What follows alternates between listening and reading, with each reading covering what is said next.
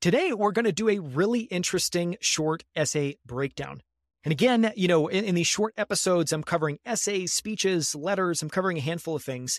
Today, what I'm going to cover is something that's relatively unique, which is, we're in the middle of this prolific sprint covering Steve Jobs and Apple. And we're doing that both through the lens of, Steve's emails or books that are written by him or about him. We're also covering a handful of basically perspectives from Steve's close collaborators. Everyone from Ken Segall, who worked with Steve on the naming the iMac and the Think Different campaign in his book, Insanely Simple. Tony Fadell, who worked with Steve on the iPod and later wrote Build. Mike Moritz, Nolan Bushnell, Finding the Next Steve Jobs, where I'm trying to do a very thorough kind of 360-degree look at Steve. And obviously, it'd be really remiss if I didn't cover the perspective of Jony Ive.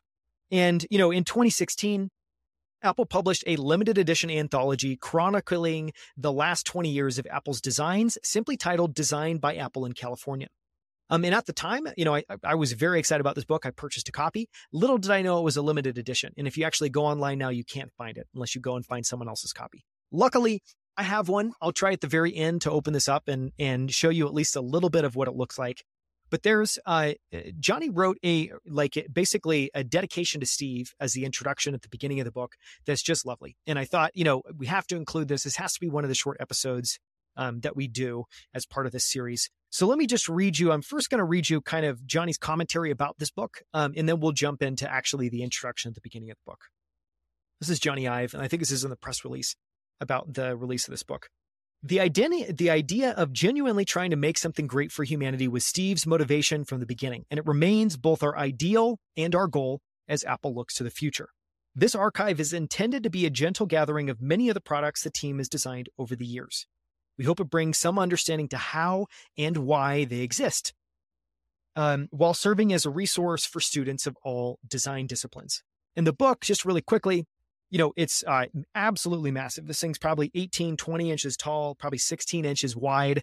And it's filled with just gorgeous photography. And so it was written and curated over an 8-year period, which is incredible, by Jony Ive. It features photos by award-winning photographer Andrew Zuckerman, who has a very iconic photography style, including the one that's in this book, where basically everything's shot on just a kind of pristine white background. It's just immaculate photography.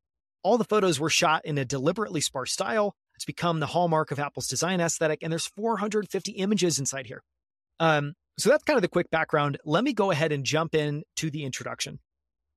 And this was, again, written by Jony Ive, and it's, it's a dedication again to Steve Jobs as a collaborator.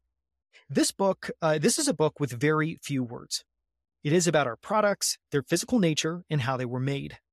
While this is a design book, it's not about the design team, the creative process, or product development. It's an objective representation of our work that ironically describes who we are. It describes how we work, our values, our preoccupations, and our goals. We have always hoped to be defined by what we do rather than by what we say. The actual products are, of course, incontrovertible. We have attempted to develop an approach to representing them that is equally impartial. The photography is analytical and spare, free from personal voice and its consequent subjectivity. We begin this archive with the translucent iMac of 1998, and we conclude with the Apple Pencil of 2015. We have not included all of our work in the interim, only those products that seem significant, that demonstrate learning, or for which we simply have affection. The decision to stop somewhere, to not include our current work, and to not reveal the design of future products was fantastically hard. Many of us have worked with one another for more than 20 years, and we have learned a lot together.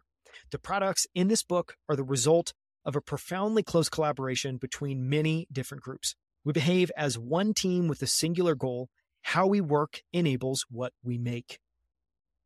Designing and making are inseparable. Seeing something made, you appreciate its nature, understanding the remarkable transformation of anonymous materials into recognizable products. You begin to understand that we don't arbitrarily create form. Fundamental ideas and shapes are derived directly from our knowledge of materials in manufacturing processes, bending a single piece of aluminum to make a stand or cutting a hole to create a handle rather than adding multiple parts. We attempt to develop forms that achieve an integrity between external surfaces and internal components. Look at the first iMac. So much of the form was developed to be coherent and harmonious with the primary internal component, the cathode ray tube. You can see how forms and materials have evolved, driven by display technologies and components, as we have transitioned from spherical cathode ray tubes to flat panel liquid crystal displays.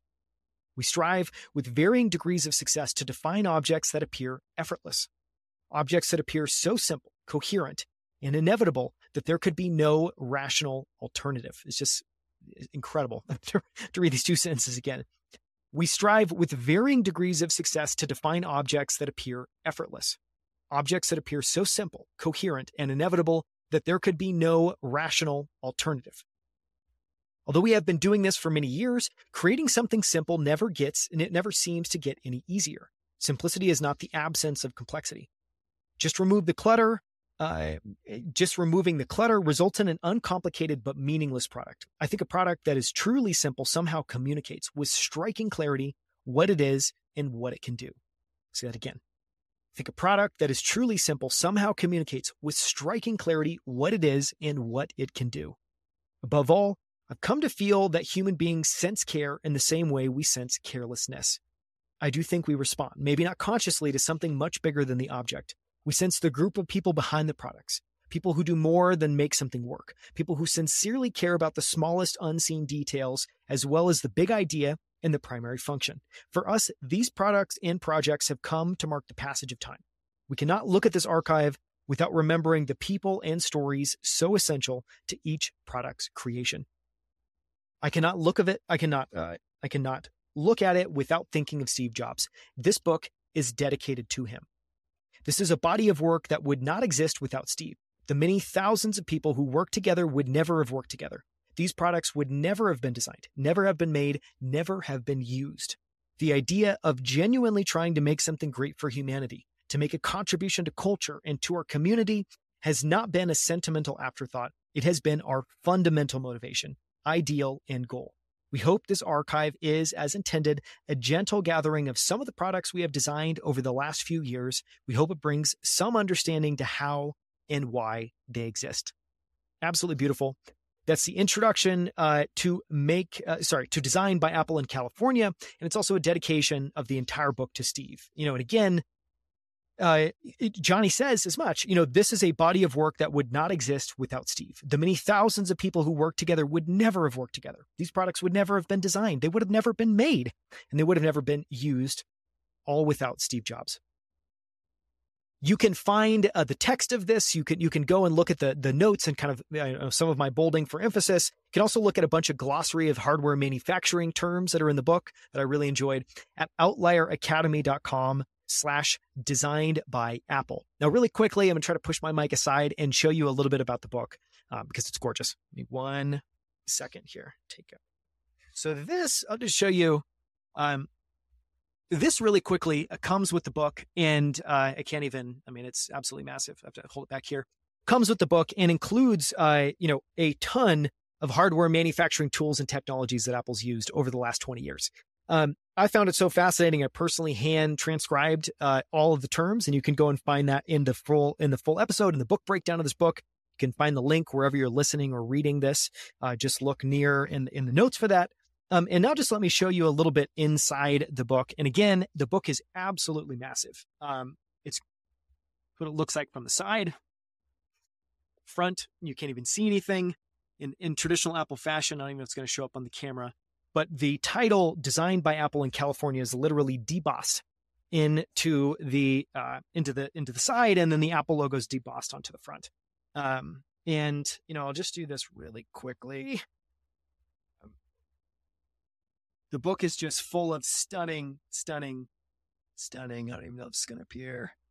Stunning photography. And you can see, tools that actually feature some of the tools and manufacturing techniques. I don't even know if it's going to work in the book. I'll stop there.